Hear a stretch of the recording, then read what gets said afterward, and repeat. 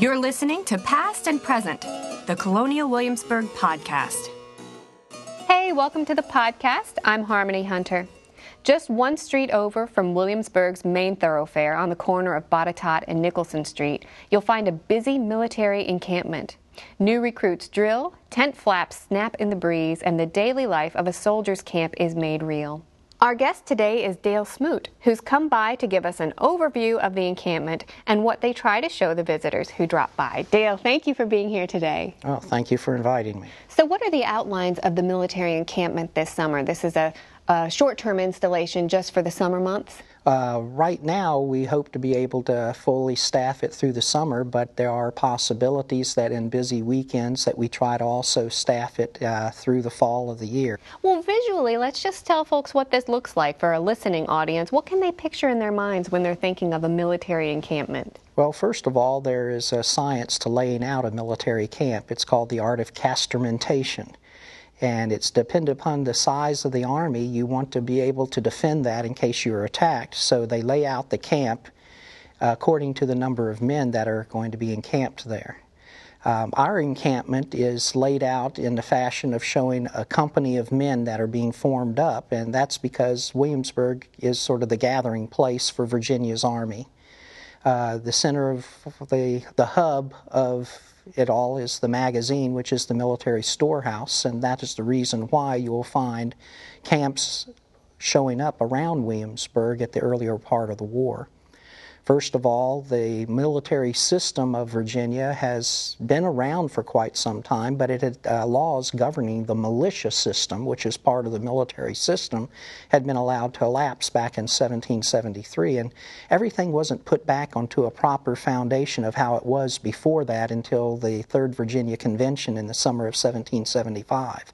After the gunpowder incident, after Lord Dunmore, our governor, flees Williamsburg, Williamsburg is the rallying place of many men that had been coming from all over to protect the remaining supplies after the gunpowder incident in April of 75. And camps appeared in a haphazard way in the very beginning. You find that some of the militiamen were using Mr. Waller's grove. There was even comments in the newspaper about the men chopping down his fruit trees to use for firewood, which was disturbing. There were many men that were away from their counties that normally controlled the independent companies that had been formed because of the lack of regular militia. And so the Third Virginia Convention disbands them and sets up our basic militia, but also 16 military districts that Virginia is divided into, and each military district is to have a 500-man minute battalion. From that, they have a company of men from each of the military districts to form a full-time Virginia Army, the 1st and 2nd Virginia Regiment. And what we depict in Williamsburg and what we're going to try to show this year is the early war period. In the past, we've also shown the later war period, because after Virginia sends 15 regiments north to be part of the Continental Army, there's a need for the internal defense of Virginia, and that's the State Garrison Regiment in 1778. But getting back to this year, we're going to be focusing in more on the early war period, so we're going to be talking about some of those minute battalions that have a Culpeper Minute Battalion is called to Williamsburg to help guard the area, and part of that unit joins the 2nd Virginia Regiment and goes to Norfolk and finally engages Lord Dunmore and his loyalists at Great Bridge in December of 1775. So when you talk about a minute battalion, is this like we can think about Minutemen who are ready in a minute? That is correct. They take 500 men from a military district and give them 20 days training above and beyond what they would normally get in the regular militia, and they are going to be 10 companies of 50 men each that are going to be able to respond to any threat in that geographic region immediately, with the hope of cycling all eligible males through that through the Minute Battalion over a 2-year period. That's what it appeared on paper. What happens in reality often are two different things. So when they're at camp, when they're in that encampment, what is their job there? Are they just being in a state of readiness and drilling? And well, it's basically many are learning the military drill for the first time in a more formal setting, and how they are going to be functioning as a regiment Eventually, a company within a regiment, 10 companies within a regiment, a company of roughly 70 men, counting your officers and your duty fifer and drummer, make up one company of 10 companies that are going to be part of the regiments. And so you're learning more of the structure of the Army, becoming a little bit more formal in your drill than maybe what you did around your home for immediate action. Depending on if you lived on the coast of Virginia or on the frontier, you're going to find militia readiness in various states of unreadiness, actually. If you're on the coast, there's more of a threat of attack. If you're on the frontier, more of a threat. So you find men from those parts of the country tend to have a little bit more training than those that live in the interior parts. So there's a different degree of competency of the men. And that's what we try to depict, that everybody coming through the gate, as soon as they step through the gate, are now capable of serving, whether they are young, old, male, or female. We treat them all as if they have enlisted in the Virginia Regiment and are here ready to fight and defend the country of Virginia. And this is the fun part of the experience at the military encampment, is when visitors walk into that encampment, they become soldiers and they become involved in the life of the camp. What kind of activities, what kind of things are happening in that camp? Well, to begin with, we have them come into the camp and they're walking through the tent area. And we hope to be able to inform them of their conditions that they are going to have to live under. Many are often told about the numbers that are assigned to a tent, which the lack of tents, there were 6 assigned to a tent, and they say, how did all 6 get in there? Well, it can fit, but not all are going to be off duty to enjoy each other's company every night. There's work to be done night and day in the military. So often when they hear 6 to a tent, there might be 2, 3, maybe 4 that are off duty that are going to be sharing that tent that night, instead of all 6 of them. But occasionally there's those that question the sergeant, and the sergeant shows by having them enter the tent and lay down and show that they can fit 6 in there. So that's often a fun thing for the families that come through to see that conditions aren't exactly what you think of on a camping trip today in today's world. Yeah. And they drill as well at camp. Oh yes, we take them, and one of the first things is to indoctrinate them into the commands of the sergeant. I try to emphasize staying together, moving together as one, that they're no longer individuals, they're a unit.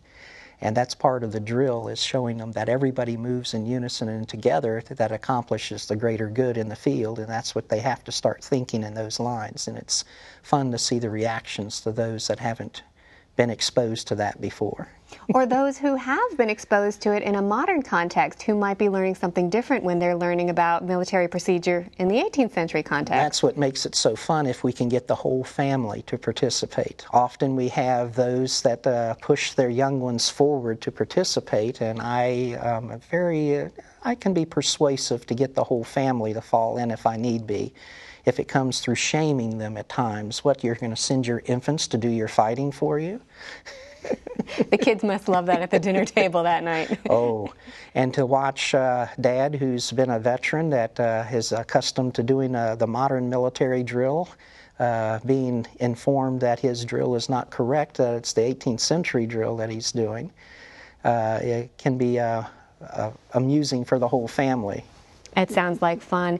And to me, I think one of the greater lessons, one of the more important things about this encampment is, it seems to me like at Williamsburg, and rightly so, we focus a lot on the ideas of the war, the Patrick Henrys, the great orators, the politicians, and the revolutionary fervor, but we might not as often think about the soldiers, the men who actually went to war. And it seems to me that this encampment helps to kind of make that experience real. Well, we try to show facets of the military that would address day-to-day living. Where am I going to sleep? What am I going to eat? What am I supposed to be wearing? How am I supposed to carry myself? You know, I am now been taken off of a farm where the nearest person I might know is 1.5 miles down the road, and put into I'm sharing a space now with 6 other people. That's in a space that there's 60 of us within a very small city is being formed, and they're having to conform with it. Health is going to be a big factor. Sanitation, a big factor. How they survive.